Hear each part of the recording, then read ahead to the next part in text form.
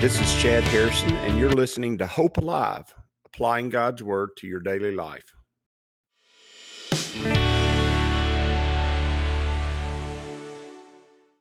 Hi, this is Chad Harrison, and I am the teaching pastor of Lake Community Church and have been serving as a pastor for 25 years. I'm also a practicing attorney. This podcast is designed to help you study God's Word and find God's will for your life. I pray in the name of Jesus right now that God would open up His Word to you and allow you to see Him and to know His will, that you might glorify Him and that you might walk in faith and power each and every day, especially today, in Jesus' name. Good morning. Welcome to Lake Community Church's morning Bible study. We are in Exodus chapter 9, and we're going through the plagues. And obviously, we've reached a critical point. We've reached the seventh plague. Remember, the number 7 is the number of completion.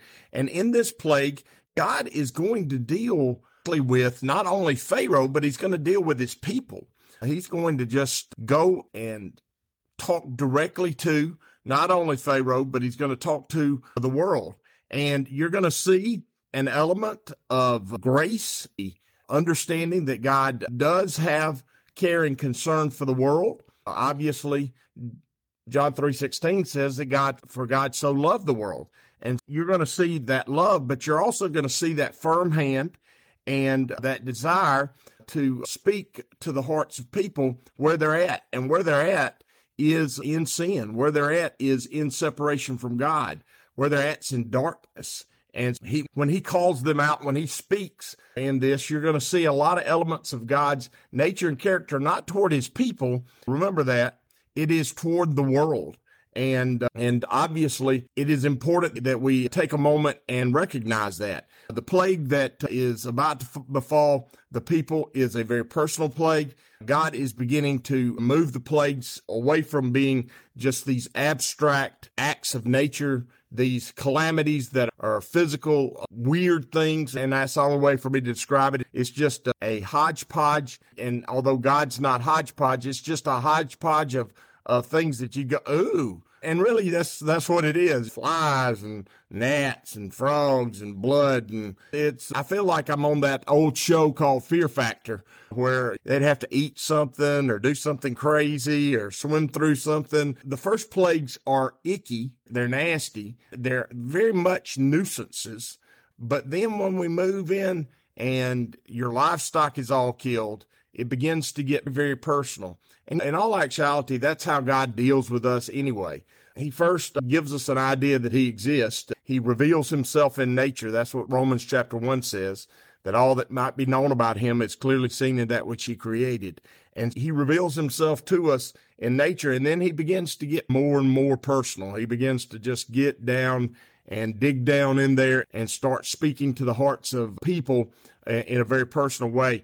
And His judgments and the way sin brings about death and lifelessness and darkness in our lives begins to be very personal. And you know that as God began to call you, you can see the light, but you're in the darkness, and you want the light because the darkness becomes real to you. It becomes a real and evident thing. Life begins to, you begin to look around and go, there's got to be something better than this. And there is. And it's God's plan for your life. It's God's sovereign will. It's God at work in the world around us. And so it says in verse 13, then the Lord said to Moses, rise early in the morning and stand before Pharaoh and say to him, thus saith the Lord, the God of Hebrews, let my people go, that they may serve me. For at that time I will send all my plagues to your very heart. Notice, for at this time I'm going to send all my plagues to your very heart. Notice he says I'm about to get personal with this. This is going to go to the very soul. No longer is it going to be the icky physical stuff. We're about, sure, even the boils on the skin is bad. That was terrible, but it's not personal. We're about to deal with some personal things. It's about to get real here. And when he says it's about to get to your heart, what he's talking about, there's going to be some real death that goes on here. Nothing before this caused the people of Egypt to die. God's about to start taking some lives here. And remember, the payment for sin is blood. And Jesus paid for our sins with his blood, with his life. And life in the blood is the life. That's what Scripture teaches us. And understanding that there is a cost to sin, and that's death. For the wages of sin is death. Understanding that, then when we're dealing with Egypt being sinful, Egypt being rebellious, Egypt being unwilling to follow God's will, the cost there is going to be death. It is. It's just the way it is in life. It's the way God made the world to be. And so when he says, I'm going to take it to your very heart, what he's talking about is we're going to deal with life and death issues. We're going to deal with the real thing.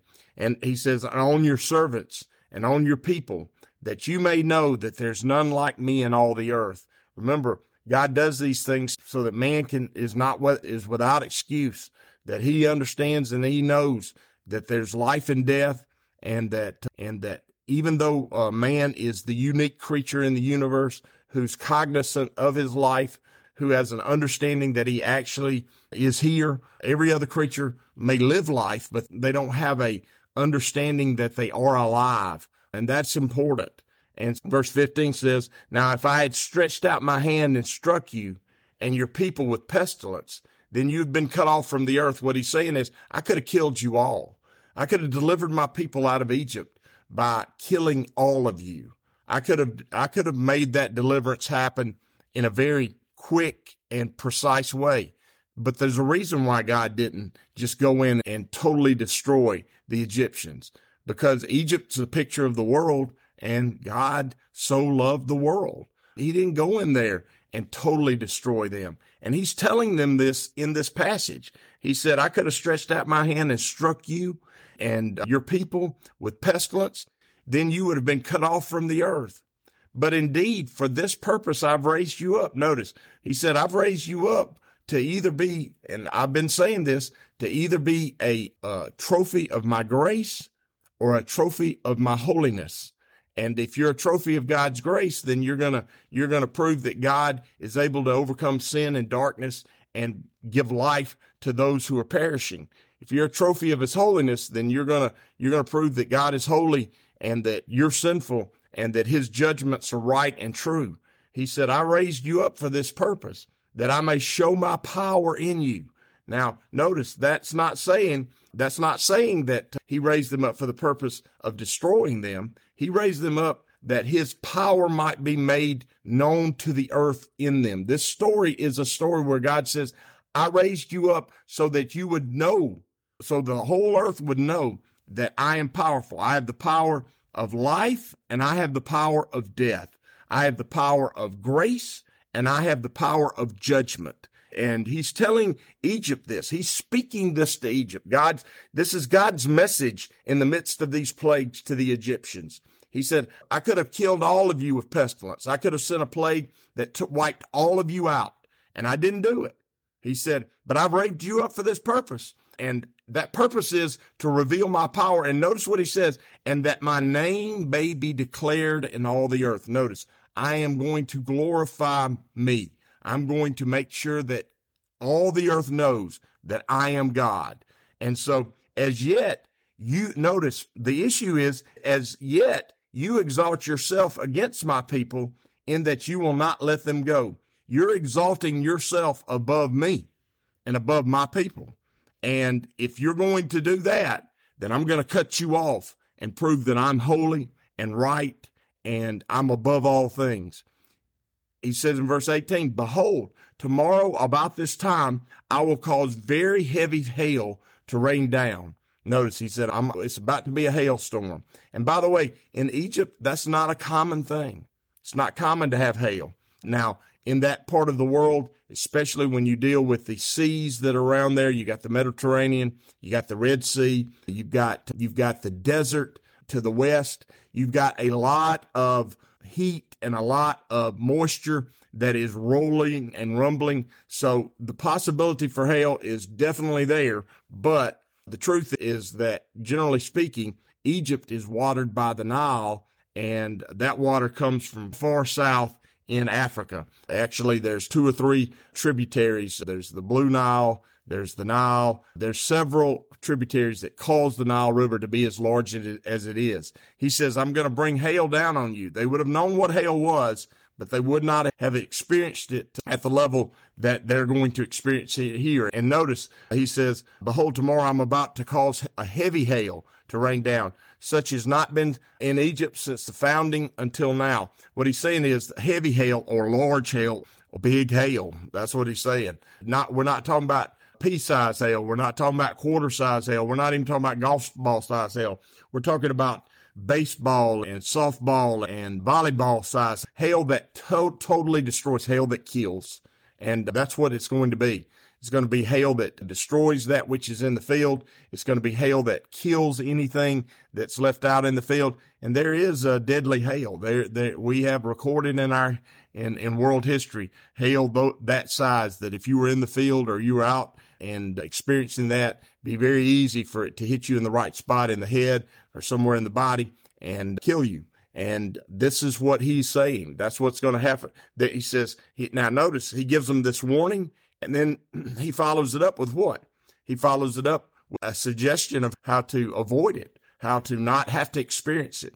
And anytime God pronounces judgment, even against the worst, he always gives us an opportunity to turn and to not have to experience that.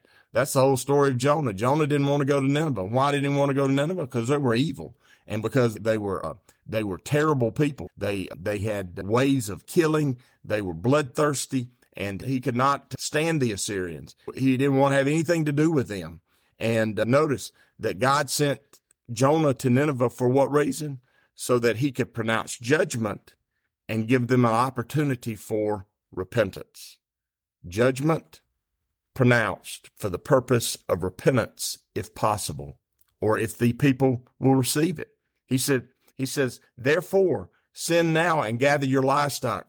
Notice, everything that's left, anything out there, it's not just the herd animals, but any animal that you might have, anything that is available, go get whatever you've got left out there and all that you have in the field. Notice what he's saying is remove every source of life that's out in the open. Get it all out. Don't leave anything out in the open that's alive. Don't leave anything out in the open that any animal that's alive. And for the hail shall come down on every man and every animal which is found in the field and is not brought home, and they shall die. What he's saying is, I'm about to bring a hail of fire, a hail that is large, that is destructive. And when that hail falls, anything in the field, any animal, any human in the field is going to die. Notice you got the fire, you got the Holy Spirit, you've got a judgment falling, and it's right there for the taking. And he said, so understand that God's saying this is a ultimate judgment. This is going to be a judgment that takes all the life out in the open. He says, now notice in verse 20 and 21, he who feared the word of the Lord among the servants of Pharaoh made his servants and his livestock flee to the houses. So there were people that were listening. There were people in the world, there were Egyptians that were hearing God and heeding him. And that's important. They heard God's word, they believed it, and they acted upon it. That's the steps of faith. That's the steps that reveal you've listened to the Holy Spirit and you have acted in faith. These are actually actions of faith that we see that are going on here. He says they heard the word of the Lord. Obviously, they believed it. Just because I hear something don't mean I believe it. They believed it. And how do we know they believed it? Because they acted upon it. They heard it, believed it, acted upon it. That's the path of faith. That is, they heard God and they believed him. It says, but he who did not regard the word of the Lord left his servants and his livestock in the field. So there's still people out there after the boils, after the frogs, after the flies, after the blood. They're not listening to God. And you go, I don't understand why wouldn't everybody just get their stuff out of the field? I'm pulling a Dean Doudna today. Why wouldn't they get that? Dean can't understand why people don't listen to God. And when you're a believer, a lot of times you don't understand it either. But we all know from Scripture, God teaches us that there's going to be those folks that are not going to listen. And I'm going to pull a ding down to you. Why aren't y'all listening? Come on now. What, the Bulls? Nats? This guy's, you don't talk about betting. He's hit the trifecta. He's won everyone he's predicted. He's called them all in. We're about to go 7 for 7. You don't need to bet against that, especially when you're dealing with your people, when you're dealing with all your animals. Get them out of the field. But some don't. And that happens all the time. Message of the Lord's heard. Message of the Lord's rejected. Death ensues. It's the way it is and the way it's always going to be. I'm going to tell you this. It's the way it's always going to be. That's why we're supposed to preach to the gospel, to all of the creation, the new creation, meaning those who are willing to hear, those who have ears to hear and eyes to see. Even Jesus himself told parables so that those who are not hearing would never hear and those who are not seeing would never see. Why? Because those who hear would understand the parables and they'd take them to heart. And those who see would see and have a right perspective on life, and they would change the way they were doing. But those who are unwilling to hear, those who are unwilling to act, those who are unwilling to walk constantly, consistently, regularly, unwilling, they're going to be there. They're going to always be there. And I'd say to you, you can't worry about those folks. There's nothing we can do about that. What we got to do is worry about the ones who are listening, the ones who are hearing, the ones whose heart is turning toward God. Help them walk in their faith. Help them grow in their knowledge. Help them see all the good things that God has for them to walk in. And then give them an opportunity to walk by faith and not by sight. That's what we do at Lake Community Church. That's who we are. And that's what we're going to do on a regular basis, one by one, person by person, teaching people to walk by faith and not by sight, and teaching them to chase after and glorify the God who has redeemed them. I pray that will be the case for you, Will. It's been that way for the last 2.5 years, going on 3, and we have great expectations of the things to come. As you go today, I pray that the Lord will bless you and keep you, that he'll make his face to shine upon you, and that he will give you hope and peace today in Jesus' name.